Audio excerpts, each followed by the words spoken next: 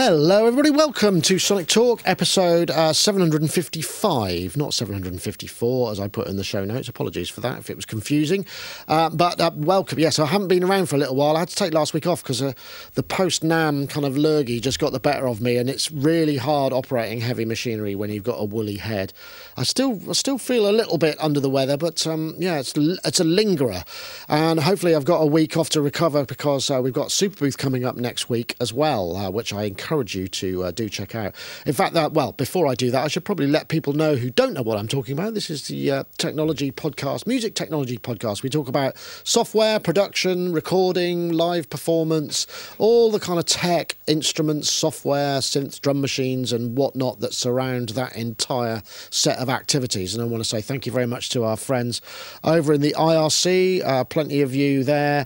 Thanks very much again to Wagyu. Wagyu's moderating as well as running the back end, which is why you get to see all of these aggregated comments posting between Twitch, Facebook and YouTube, which is where we stream live.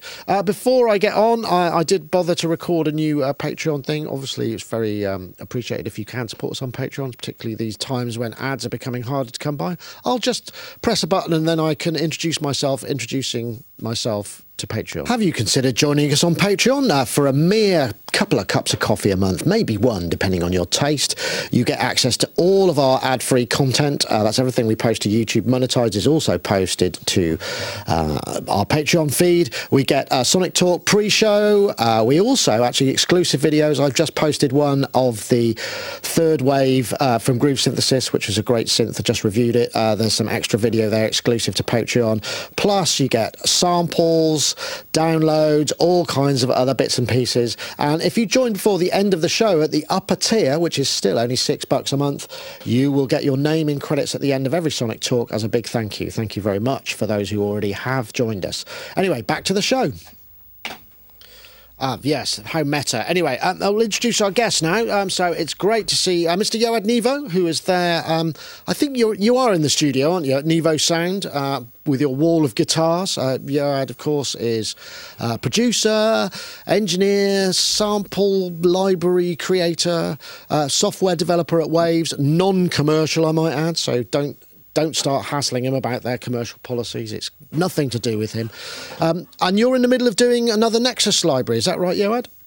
Yeah, another guitar library. It's quite big. I'm sampling everything that has strings on it. And all of that stuff behind you. All of that stuff and much more. And it's a big task, and it's challenging, but it's fun because after you've done the whole process and everything is edited and everything is kind of mapped and you play it, it's great. I mean, we just discussed a bit before that it's hard to reproduce the playing of guitar on keyboards, but and there are certainly people who can do that better than I can. When I play keyboards, it sounds kind of mechanical. It works with piano samples and things like that. But with guitar, I've always found it challenging. But oh, we've lost him. Okay, I'll let him. Oh no, he's back. You know, to play parts and voicing like on a guitar, which makes it more real. Yeah, absolutely. What MIDI guitar do you use, by the way? I have this. I have a few. I have the Roland pickup thing. I have a Yamaha kind of brain for it, and I have the V guitar, something really old. I used to have the TG55, but I have this one, which is a lot older, which is amazing, V8. I think, has it got a hexaphonic pickup? Yes, it does.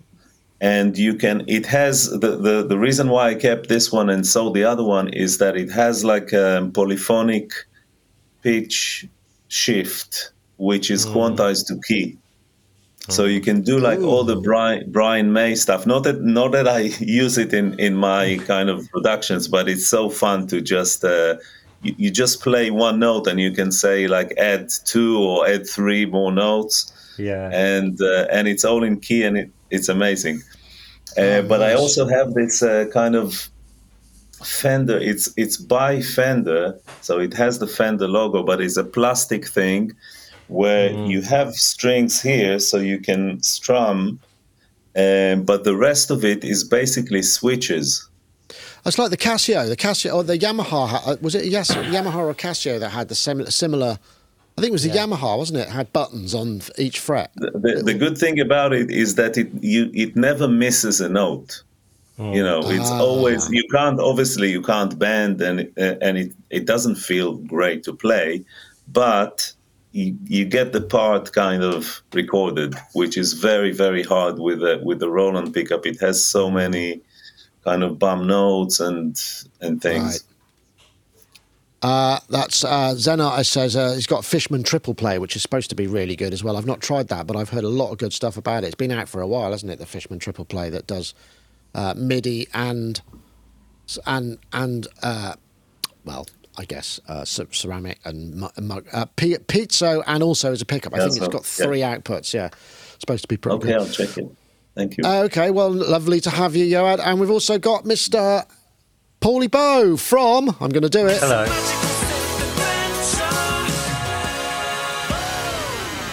There we go. Lovely to see you. It's been a while. It has. Our diaries haven't synced for ages, but it's good to have you in person. How are you? I'm much better now. I had norovirus last week, which was dear. Absolutely terrible. Great way to lose weight. I don't recommend it. Yeah, it's a good way to lose weight, definitely. But would not recommend, if this was TripAdvisor, I'd be leaving a 0-star review for norovirus.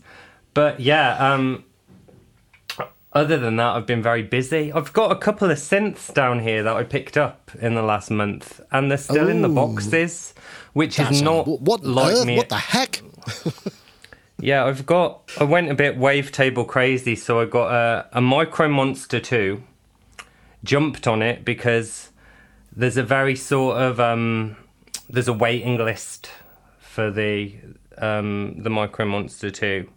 And when they come out, then they email everyone and they're sold like that. It's like a little sort of, I think it's under £300 kind of VA/wavetable synth. And I also got a Waldorf M behind me as well. Oh, did you? Yeah, I did. Nice. I told you I was going to get one for ages. So I'm going to be comparing that to my Microwave XT and seeing who's the king of the Waldorf wavetables. Well, I mean, I've just done the third wave groove synthesis the groove synthesis third wave, which is a big review. It's like 40 minutes of review. It was, I have to say, in terms of wavetable synths, it's probably the pinnacle. I mean, to be fair, I mean, if you were designing a synth and you didn't bother constraining yourself to any sort of budget, so the final price is $5,000, then maybe you'd come up with something similar. But I mean, so they haven't had to work to a budget yet. They've done a sort of bit of a blue sky synth, but it does sound amazing. And I didn't realise it. I sent the review over for a fact check because it's with something this complex, I'm bound to misrepresent something, and I didn't realise that it's got 2 filters. It's got a SEM filter and a Dave Rossum designed low-pass filter, which is really nice with saturation. The SEM is digital. It's all DSP, and I didn't realise it. It is. And, I was wild. I didn't read the manual, obviously. But yeah, what I like about the M is you can, unlike any other one on the market, really, the designer put all sorts of weird little things in, little experiments. And so you can load up a 64 kilobyte 8-bit sample as one of the oscillators. So you can have like wavetable in one and maybe like a Fairlight sample in the other, then run it through the SSMs.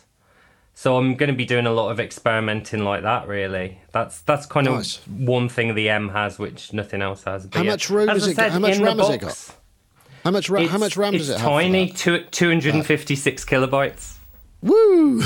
At once, but you can store more in Flash. But it's old school, and that's what I like. I've got like. I think you can. I think you can draw the oscillators on the microwave XT, Yes. and dump them through system exclusive, and then it has 64 Slices, frames, right? and you Slices. can, yeah, Yeah, that's it's really very cool. very old school. Yeah, love Yeah, it. wow. So I'm going to be experimenting with that and seeing what happens, and maybe like do a little video on it. Although at the moment I'm kind of working on this massive Amiga soft synths video that I talked about last time, covering Yeah.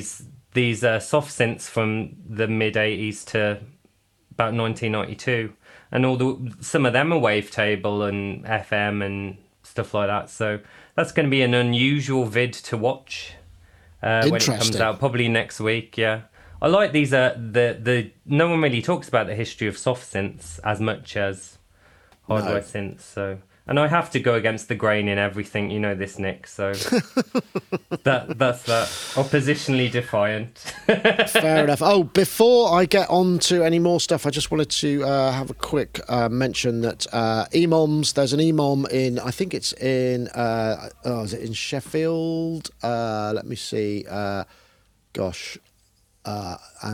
was asked. Yeah. Anyway, check out the EMOM dates. There's one. There's ones coming up soon. I think there's a big one in Sheffield. So do check them out. And we'll be doing another one at some point, but not quite as close to NAMM and Super Booth as I thought. Because as I said, Super Booth is next week. We go to Berlin. Next week we fly to Berlin. So yeah, we're looking forward to that, and maybe we can get around to talking to some of that stuff. But we do have some topics as well.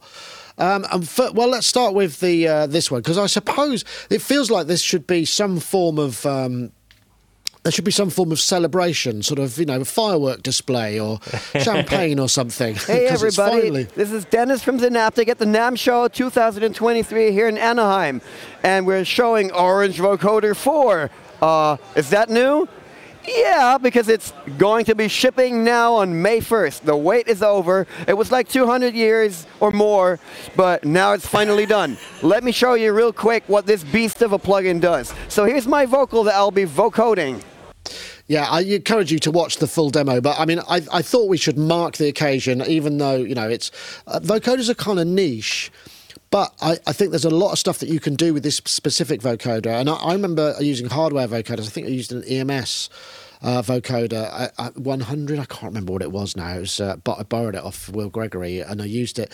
And I just remember using the drums as the modulator and some chords as a carrier. There's lots of really interesting creative uses. But this one's got a built-in synth.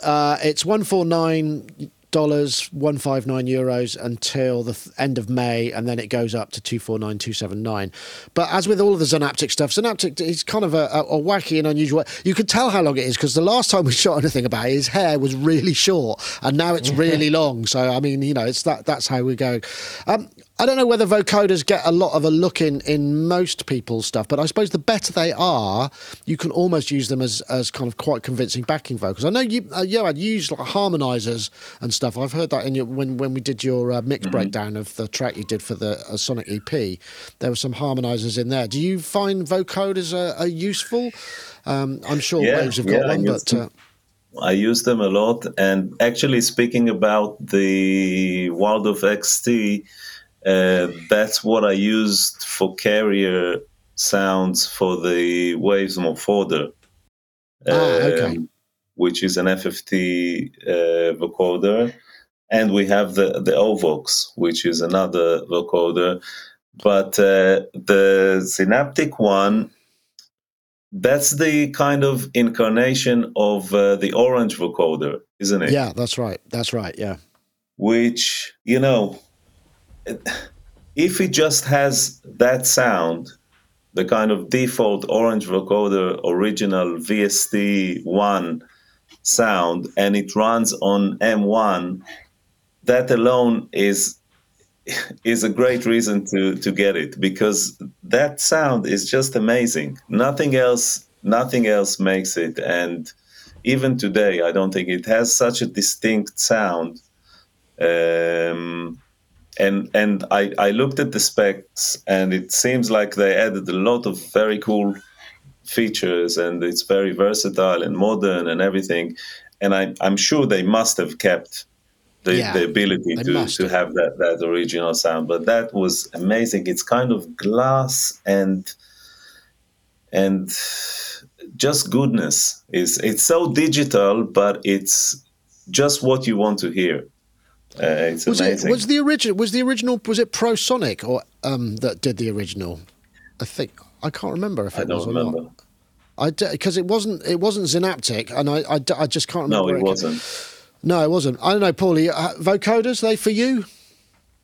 This one looks quite interesting because the synth has 30 FM on it, which is cool, and some audio rate LFOs. So you're bound to get some interesting sounds from it. But my favourite vocoder sound when I was, sort of like 16, misspent youth and a bit of a goth, I listened to a Marilyn Manson song, of all things, and it was called something like Crypto Child, and it had a vocoder on it that was arpeggiating, like, say, a minor chord that was arpeggiating fast. Almost like a Commodore 64 SID-like sound. And I've been addicted to that sound ever since, basically. Whenever I use a vocoder, I won't play chords through it. I'll run a really fast arpeggio. And then maybe a bit of reverb. And I think it just sounds quite creepy and cool when you do that. Nice. Yeah. Yeah, that's my favourite vocoder thing. Nice. There's always, I imagine something, a vocoder like this, anyway, a vocoder like this is bound to have lots of nooks and crannies to explore. And that's the thing, once you start getting all of this technology in your arsenal, it's just a question of, hopefully, the ideal is they don't just find the preset that everybody has to use. Somebody actually makes something and makes it do something that, perhaps wasn't considered in some of the presets. I'm sure it comes with plenty of presets anyway. But, do check them out. And yes, Steve Elbows did say, yes, it was Prosonic back in 1998. So I think I've 1-0. Anyway, whatever. If anyone's keeping score. Okay, let's have a look. I'll probably do an ad from our friends over at Baby Audio because they've got a new synth out. Indeed, the BA1, which they describe as a modern reimagination of a cultish and well, it's basically the Yamaha CSO1, isn't it? It sounds like it brings you pure and authentic textures, but also they've added stuff like an additional polyphony, second analog modelled oscillator, FM, and the ability to drain the battery, which gives it power sag. That running down the original they used to have. That's available at $49 at the moment, coming back to $99 soon. You can save 15% by using the new code, I would add, ST2023. So if you're interested in that, do check it out.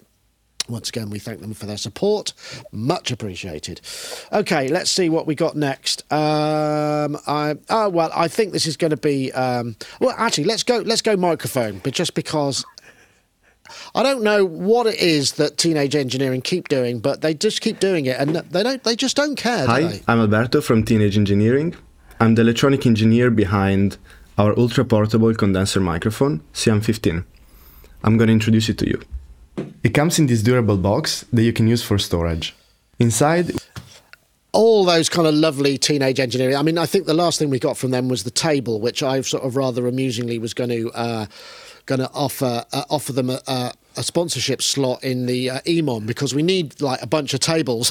And I just thought, but they're like £1,000 each, and they look a little bit like, if I'm honest, they look like a slightly more robust pasting table. I'm sure there's more to it than that, but I didn't do that in the end. But yeah, this is the new thing. This is the CM-15, which is like a portable large diaphragm. It's made by Peluso, the capsule.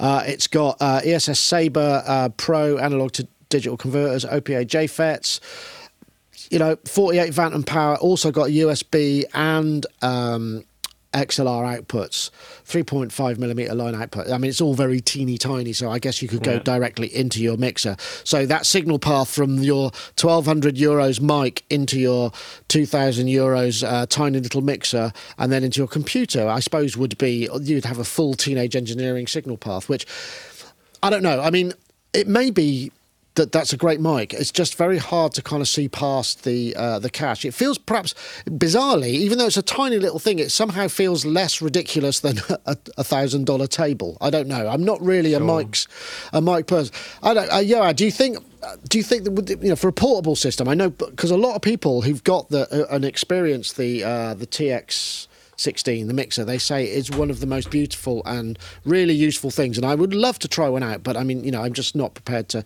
take the chance that it might not be for me given that price. Do you think this is something that would fit? I mean, you couldn't put this in front of one of your artists and say, please take me seriously in my massive studio with this tiny little mic that... No, but there was on one of the photos or videos, there was a picture of it kind of lying flat on the table, and that to me looks like a very useful place to have it, like your phone. It's just there without the stand and everything. Right. And I wonder whether it's kind of insulated, or like there's a shock mount or something that you can actually put it on the phone and it will not vibrate and things like that, because then it's really useful to either speak or sing or play. There are a few times that I used the Mac, the laptop mic,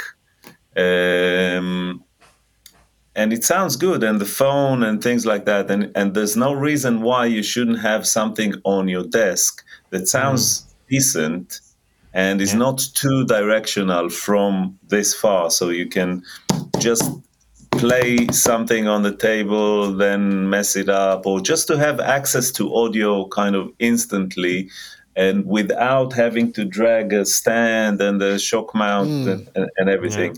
Yeah. I like that idea. I use the phone a lot to record stuff, and it's handy to have. And when you set it at the desk all day, and it's nice to have something that you can, like this when it's lying flat on the table. Right, I see. That's what kind of appealed to me more than anything else.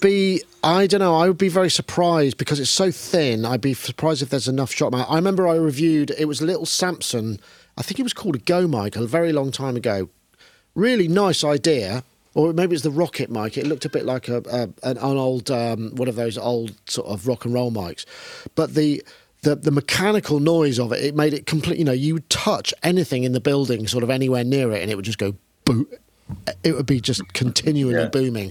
And I suspect, much as I love the concept of what Teenage Engineering are doing, and it looks beautiful, and I'm sure it's, given the right circumstances, it'll be fantastic. I suspect that there's potential for a bit of form over function, like there was with the modular stuff, which looked lovely, but in practice was a nightmare to use for various reasons I won't go into.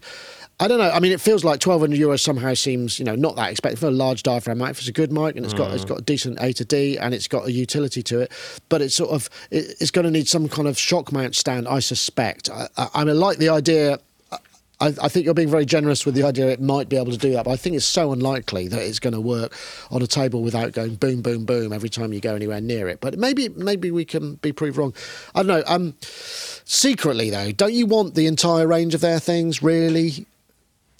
Kind of.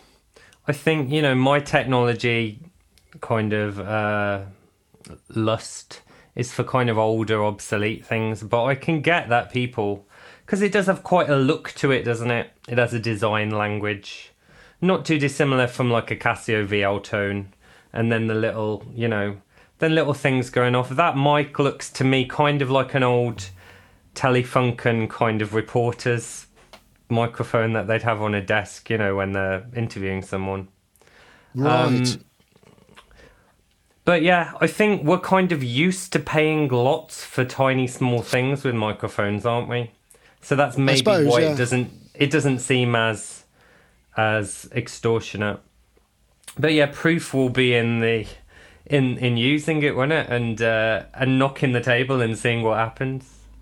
Well, I know Cuckoo's really into a lot of their stuff, and he's also into his sort of portable setup, so I'm sure, because he posts endlessly on Instagram about his travel setups, which is, I mean, I sound like I'm criticising. I'm not actually. I find it quite interesting. But he's also really into microphones, so I think he'll probably be the person who gives it a good workout. And probably because he's in Sweden as well, I'd imagine he's going to get his hands on one earlier. I mean, undoubtedly they will sell out. I mean, I think they sell a lot of their things because they make things that look very desirable, and much as we might make fun of them, it's still, in this case, I still secretly want the mixer, because the idea of reducing, I mean, I'm in a reductionist mode. Every time I do a show now, because we did the NAMM show, we did it with phones rather than all the stuff we used to carry around.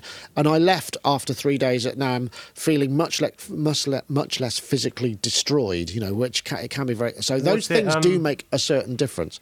Was it the same setup you used at Synthfest? More or less. Yeah, I liked seeing that, and it was ingenious how you use the phone on the little mount with the... So I mean, I really like the idea of maybe if the TE mixer would actually be able to record more than one track, then it would be. But it would just be ridiculous. I mean, we use Zoom P4s, really which are 159 quid, not £2,000. So it's just very different. And we got 4 rigs, so that would be £8,000 on audio interfaces for. Yeah, that'd be hilarious. Anyway, we have to cover it. It feels like it's a good thing. I'm glad it exists. I think the jury's out on it, but it may be. I mean, a large diaphragm mic. I mean, if you get the housing, like you say, right, Yoad, I mean, it can sound great. But I just feel that maybe large diaphragm microphones kind of need a certain amount of mass to them, don't they? Just so that you can control the resonances and all of that kind of thing. I mean, that's what I understood anyway.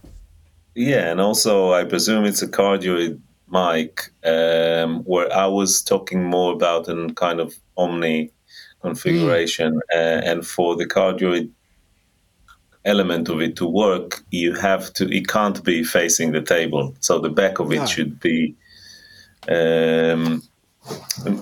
not covered in any way. Otherwise, you kind of get a messed up omnidirectional microphone, just the wrong sort of thing. But I'm just looking to see what it doesn't mention the polar pattern, which is a bit of an oversight. I'm sure it's cardioid. Yeah, because there's no switching of polar patterns in vocal recording. Multi-use. I'm just trying to find it here. I mean, the pictures look fantastic, but it doesn't say. Oh, look, you could plug 4 of them into your TE mixer. You're not showing the screen, by the way. No, I can't see it. I need to... let me see if I can get it in there, because I'll have to go... Let me just see. Might be able to... can I? I don't know if I can. I don't see... I don't think I can. I'm trying to figure out if I can just... no, I don't think there's a way. But check the website out. But I can't see anything about polar pattern, and the fact that it's not specifically mentioned does make me ring a few alarm bells. That maybe it's not going to be all that. But anyway, I thought we'd throw it in there. Seems like a good topic to have. Obviously, right. So let's get back to let's see what the time is now. Yeah, we'll go for the new UVI homage to Kawai. Why not?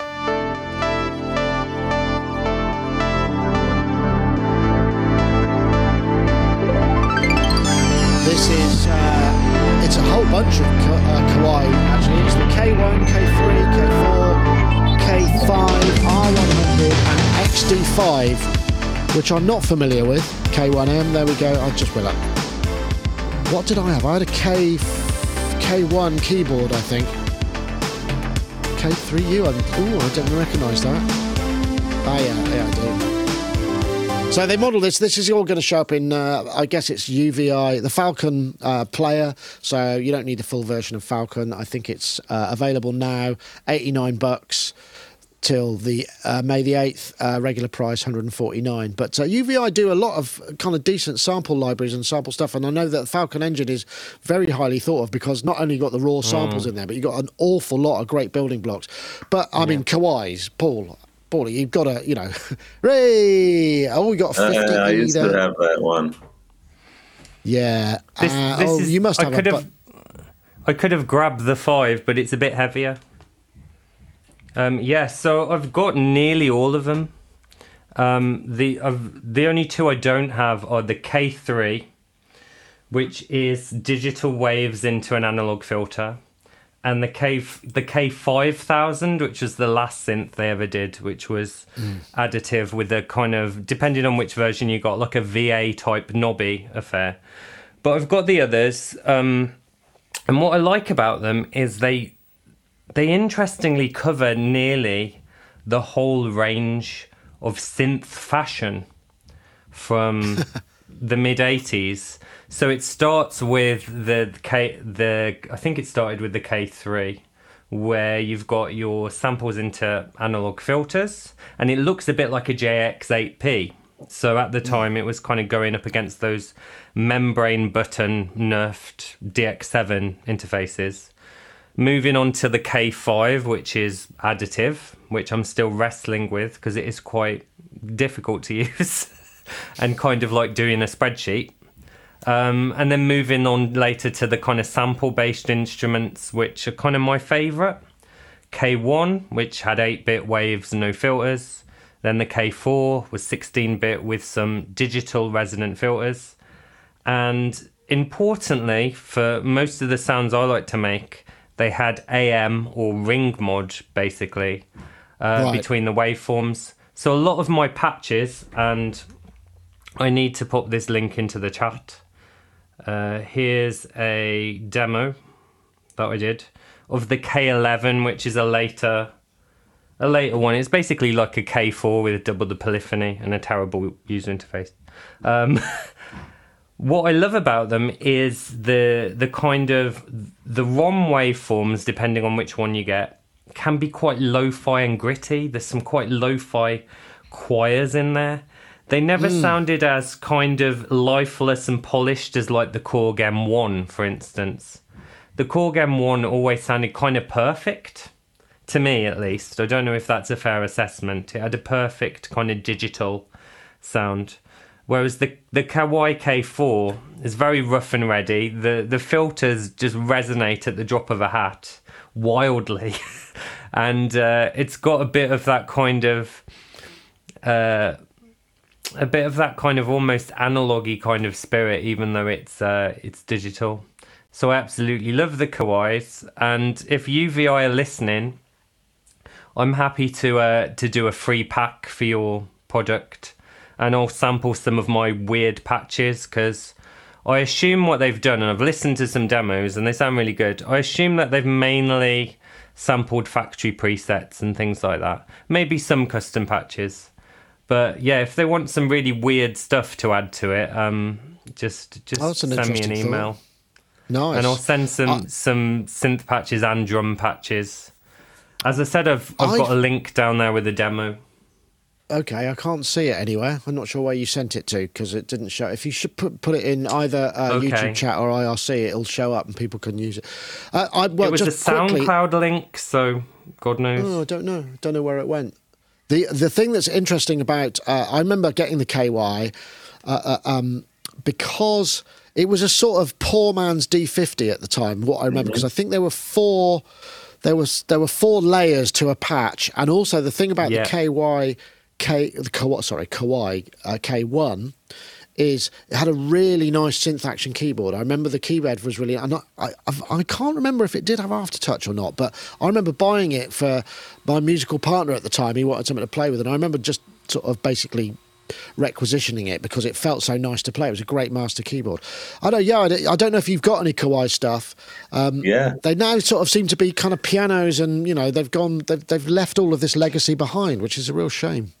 Yeah, no, I mean, I started with K5, actually, K5M, which I still have, which is an amazing additive synthesizer with either 64 or 128 pins that you can either draw manually, but the nice thing about it is that you can assign each one to one of 4 envelopes.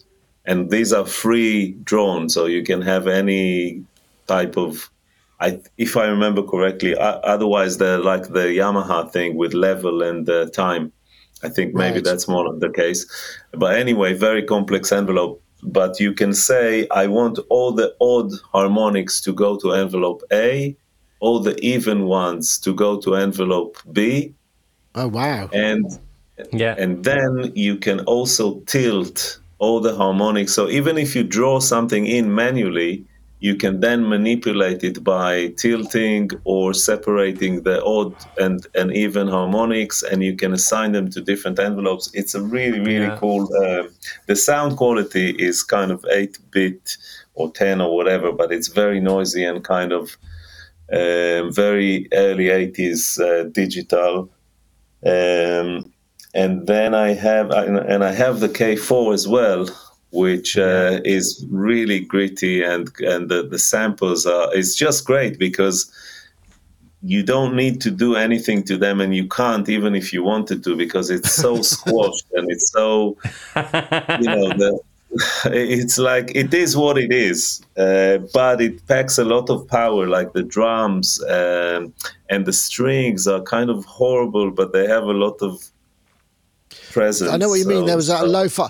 I'd like to put a shout out for the R50 and the R100 drum machines, because they had because I went through a phase. I was collecting lots of drum machines samples anyway, but for when I was working early golf rap stuff, and the R50 and I think the R100, they had very specific kick and snares. Just real. The kick had something. I mean, it was quintessentially 80. There's something really wet about the smack of it. It was very different to the Lin. It's had a certain because it was snare 2. The first one was a normal one, and the snare number 2 was sampled with the reverb. So it was really short. So it was like a gated reverb built into it. It was great. I had the R50 at the time. I couldn't afford the 100, so every time I had to record it, only had left and right, so I had to record it kind of multiple times and stuff. My favorite one is basically a Kawai K4, but with a different ROM set, mainly drums, and it's called I'm looking at it now, the Kawai XD5. Mm-hmm. And they are quite expensive now. They've got that, and it's a rack. Actually. Yeah. I don't. But it still has the ring mod, so you can go up to Absolute Town and create absolute mayhem with it.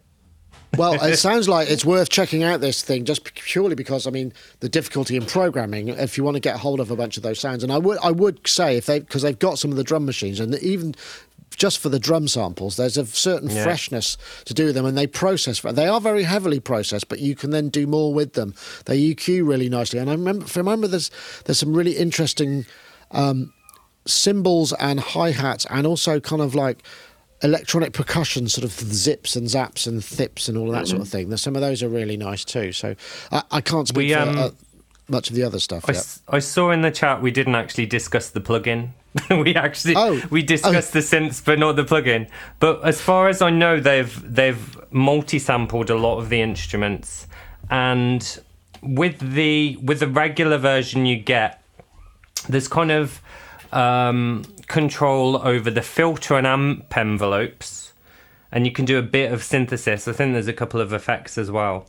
But if you really want to go to town, I think you have to basically buy Falcon, and then you can open up all of the extra functionality, and you'd probably end up with something that was actually far more in scope than any of the Kawai instruments with Falcon's extra, opportunities. But yeah, I think the hardware's getting more and more expensive, so if you want a bit of Kawai flavour in your tracks, I think it's probably a good idea. Personally though, if you're going to grab one cheap, probably the K1 is a good gateway drug. Just because it doesn't have a filter, but it has some really nice lo-fi waves. So I'm just trying to figure out why I can't seem to get my my browser to open, because I was just trying to do that because as someone put, there's a MPCX special edition just come out. I'm just looking. It doesn't look like there's anything much different about it apart from perhaps more internal specification. Can't tell. So that's breaking news. Sorry, I can't really say much more about it than that. But yes, well, we'll stop there, and I'll just play a message from our friends over at Isotope because I can. Ozone 10 is the future of mastering. The new version includes Master Assistant, match your master to any reference file or files. Also, the Stabilizer module in Advanced adds clarity with intelligent and adaptive mastering EQ. Also included is the Impact module in Advanced, which enhances the rhythm by controlling microdynamics. Don't forget the code SONIC10 at isotope.com/Sonic Talk to save an additional 10% off any software purchase, not including subscriptions.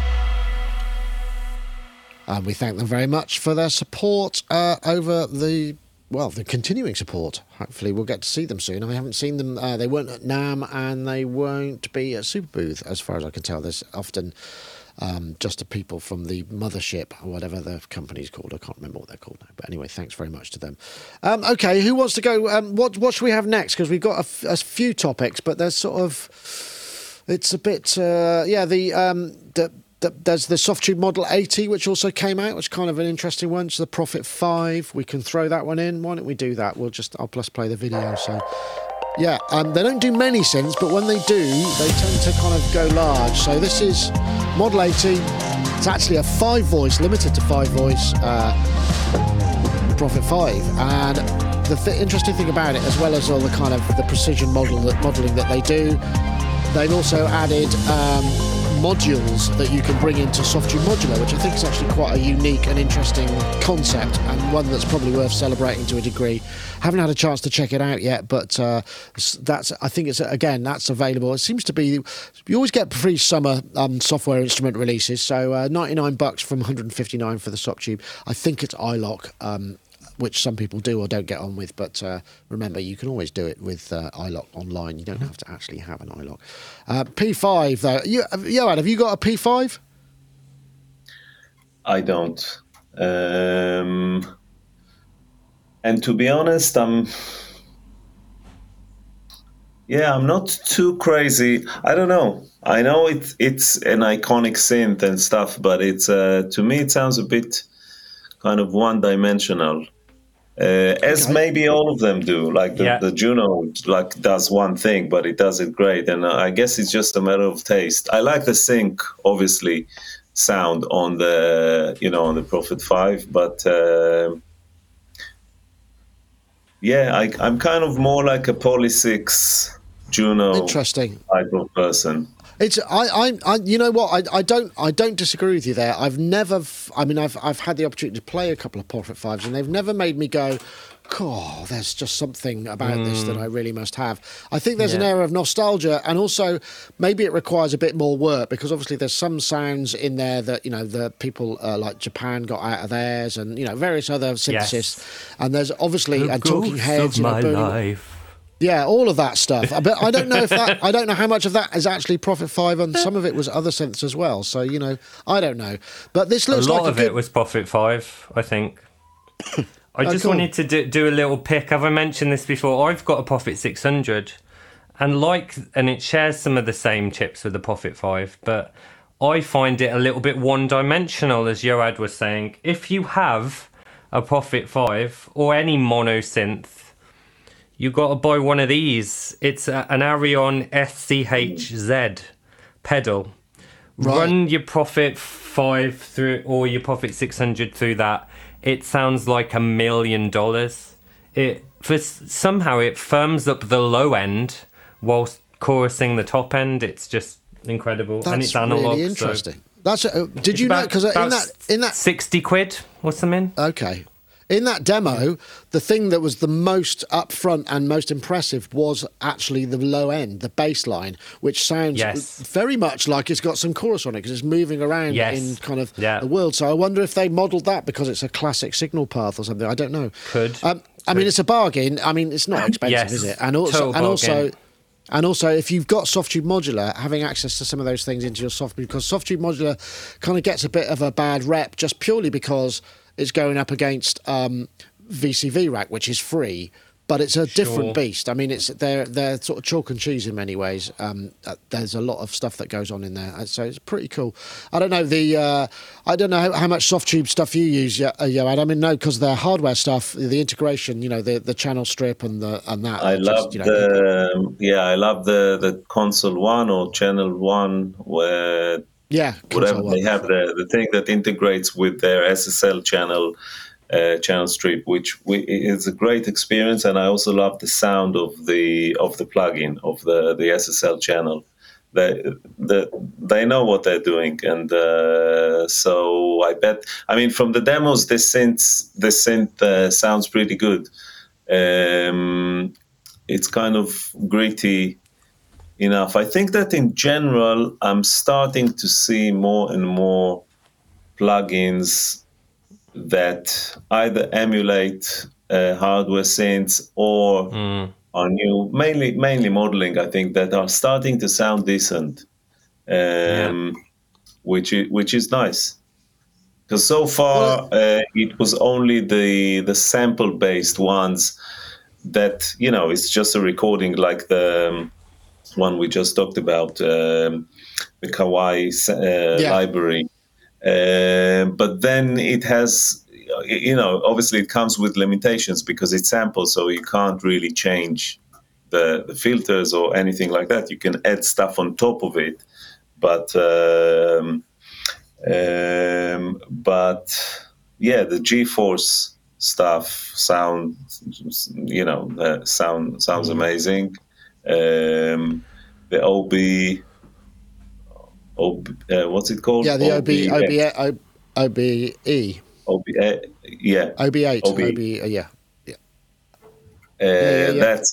That sounds really, really good, and I'm starting to. But that was, I think, for me, like ahead of the curve. Right, ahead of the curve. But it's interesting. I wonder what it is. Well, we get this once in a while, don't we? Where we get this kind of like plateaus, and then suddenly there's a sort of.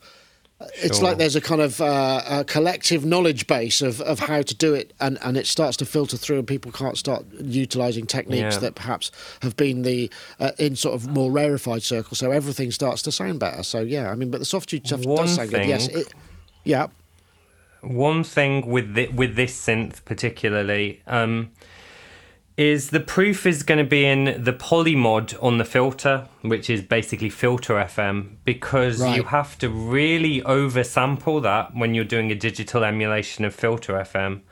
Otherwise, you get the most aliasing.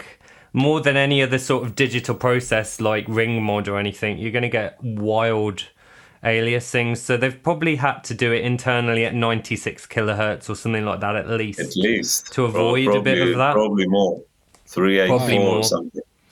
Yeah, hopefully. So I'm gonna listen to some demos and see what it's all about. Good plan. Okay, well that sounds cool. Let's see. We have anything else that we want to go with here? Well, there was that last one that you put in, which was that I've rather foolishly called it the bake noise, which I thought was I thought that was actually quite good, actually. So, and this Tom, who's there from Synth Anatomy, they've just announced.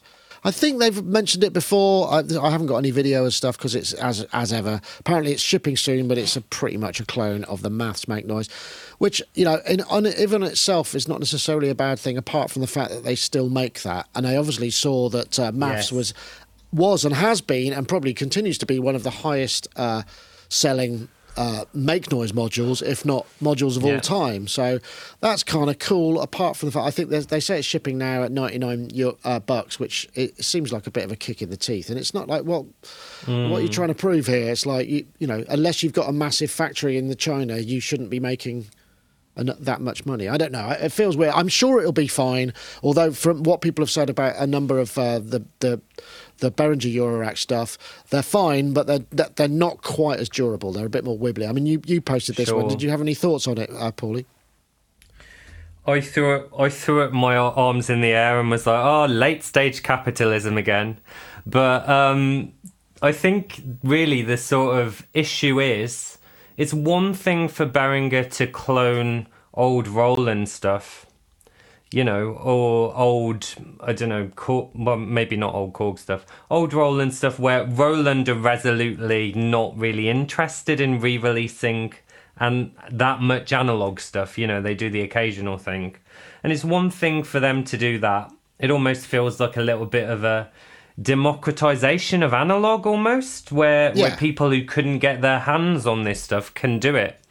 You know, sticking it to the man almost. But this seems like something completely different. It's ripping off a boutique module from a smaller seller that are currently selling it. It just doesn't sit quite as right with me, you know. I'm like, I think that's not fair cool, enough. bro. Yeah, I think so too. I mean, I know because you big fan of the DeepMind, as am I, Yoad, and also the what was the red one? I can't even remember what it's called now. The monosynth that was really good. Neutron. That's it. Those two, fantastic. And you know the stuff that you can't get, I agree, but it seems a little bit aggressive to go after stuff that's currently manufactured. If I'm perfectly it's not. I mean, first of all, I don't know how they can get away with it legally, because it's the same thing and it's a product that's selling. So I don't know, but obviously they can. I mean, it's a business, and you know, for the users, I suppose it's beneficial. For Make Noise, it's not so much. Because I presumably it does the same things, and since it's DC anyway, there's no kind of sonic element to it. All it does is manipulates DC and triggers, not even triggers, I think, just DC. So it's curious. So it's probably going to sound the same, and I don't know. Could I how much is the original one? How much is the Make Noise one? Well, the Make Noise one is £295. You can buy it for at the moment. Yeah. I think I've got that right. And the Abacus, which is the what they're calling this, is going to be $99, and they're shipping it now. And I think the thing is, they probably what it is, and this happens further up the food chain with larger companies, is if you don't protect your IP well enough and you haven't got the patents, then people will come for you, and that sort of feels like maybe what's happening here, which it's not quite compatible. It's not quite compatible with the kind of belief system behind a lot of not only Eurorack but pedal manufacturers. So it's often known that people clone one another's stuff. It's happened for years, People clone a circuit from like a Big Muff or whatever, but within that kind of people do make money and have businesses, but it's also a slightly more socialist kind of one for all and all for one kind of approach, where if you clone something, maybe you add your own spin on it or something. You add maybe one thing to it, add your own spin on it, and then you don't directly undercut anyone else, kind of thing. So it's almost kind of having a business, but not running the business solely to drain everyone else's profits. And I think that's what the difference with Behringer is. They're less interested in cloning in a kind of consensual, ethical way, and just more interested in, cloning and selling. I should probably add allegedly on the end of that, just. Sure. The sort of thing I should do. But no, I think so. I think it's, and I think the apparently that I think they're going for it's more inspired by Buchla, which is where the original module was inspired by as well. So I suppose in some ways it's fair game. It's just very cosmetically similar, and the layout is similar. In which case, why not just make it different, which would be fine. But then you're not. Probably shouldn't dwell on it too much. There's other stuff to come in. I'm just trying to think if we've got any. Let me see. I don't think we've got any more topics. Oh yeah, synth vote on Gearspace. Why don't we do that one just very quickly? This was just, I think, is that right? Should be. Yeah, here we go. This was agree. Here we go. This was a poll on Gearspace, which is view poll. So, which do you use more often, analog synths or digital synths? And it's a little bit misleading because digital means digital hardware and plugins. This is just a bit of fun, really, but it's approximately 50-50 with a slight edge on digital, as it would be because there's more of it. But it was interesting. TJ on the road posted, I don't know and I don't care. I use the synth in front of me at the moment of inspiration. I rotate through my collection to make sure they're all loved. And it really depends on what's going on. I mean, I know, Yoad, you have stuff. You probably would shy away from analog things that you can't control completely from the computer for total recall, but that's for that's for kind of workflow purposes, and it makes sense. You understand that, and I think that's probably the case for a lot of people. I just wondered if you had any thoughts. Yeah, so that element automatically reduces the kind of in terms of workflow. If I have to, every time I use a hardware synth, whether it's analog or digital, I have to either dump the sysx from it, which I can usually request using my modified, BCR 2000. I can request it and it will get recorded into the session, or I have to somehow store it. That's what I do normally, unless it's a Minimoog or something like that, or MS-10 that you can't. I'm less fanatic about being able to recreate the exact sound because I have it recorded as audio, and but I do store it. So automatically it lengthens the process of recording as opposed to a plugin, which is already there. It's stored with the session. You don't have to think about it. So I think that in terms of convenience, there's it's not even comparable. It's the same thing as mixing in the box and mixing on a desk. So in that sense, but I have to say, and I do use a lot of analog, a lot of analog sounds. I would say I use Nexus a lot, and on Nexus there are so many huge amount of analog sampled synths. So it's really easy if you're looking for something and it's right there. And does it sound 100% different to the analog of which it was sampled, the analog hardware synth? It sounds about 5-6%. The question is whether the song you're working on at the moment, whether the type of production and the genre will benefit or suffer from. So if you're working on something kind of quite minimal but analog in nature, then you want the bass and the low end. You want to feel that's something that only a real analog hardware synth can give or can provide, as well as the top being kind of clear and uncolored and with the digital, with the plugins, it all sounds a bit blue at the top. It doesn't quite, from reasons which I'm fully aware of, the sample rate and things like that. But sometimes you just get on with stuff, and being able to just get a cool sound and get inspired by it and record it, and it's there, as opposed to going there, tweaking it, recording, recording it to audio.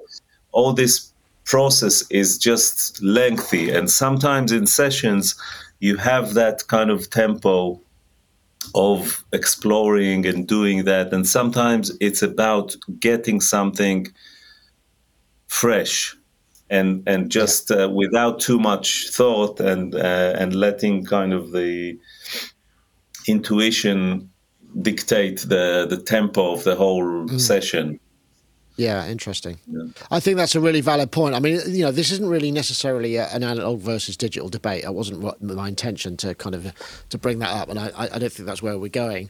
It's more a question of, it's just like, what do you need when you're working? I mean, we assume you're working. I mean, if you're just noodling at home and doing whatever, then do what makes you feel good. It really doesn't matter. But let's juxtapose that, you in your room noodling around, fiddling about, but there's a director behind you going, I've got a train to catch.